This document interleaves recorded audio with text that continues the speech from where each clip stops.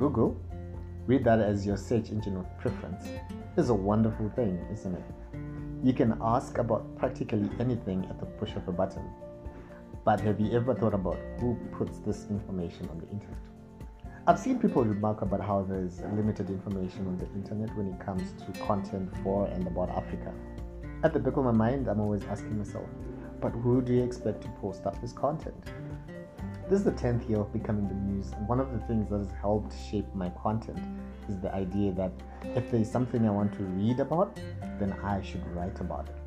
If I had $1 for every time someone has said to me that I have a blog post for everything, I would have more dollars than I currently have right now.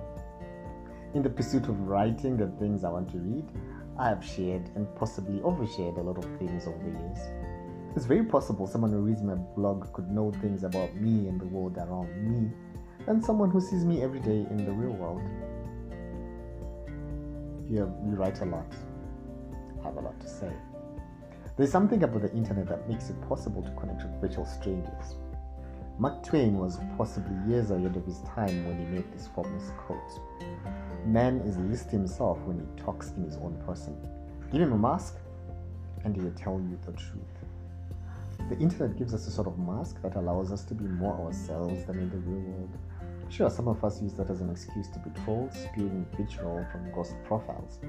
But others actually find their voice and their purpose in life from blogging. This is my 5th year participating in the Winter Afro Bloggers Blogging Challenge, styled as Winter ABC.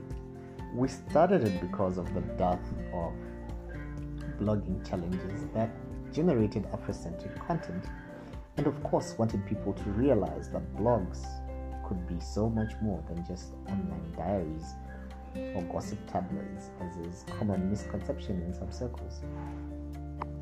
Previously in June, Winter ABC 2019, Winter ABC 2020, Winter ABC 2021, Winter ABC 2022. I've been here for so long that at the top of my head it almost feels like I've written about possibly everything I could ever write about. So how about a fun challenge to spark some creativity in me as I draft my content for Winter ABC 2023? Comment on my blog and ask me about anything. I'll either direct you to somewhere I've written about it. If I haven't, I might consider it for an upcoming post.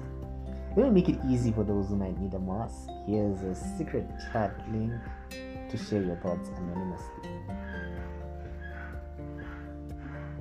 P.S. If you read something on my blog that you find interesting, let me know in the comments.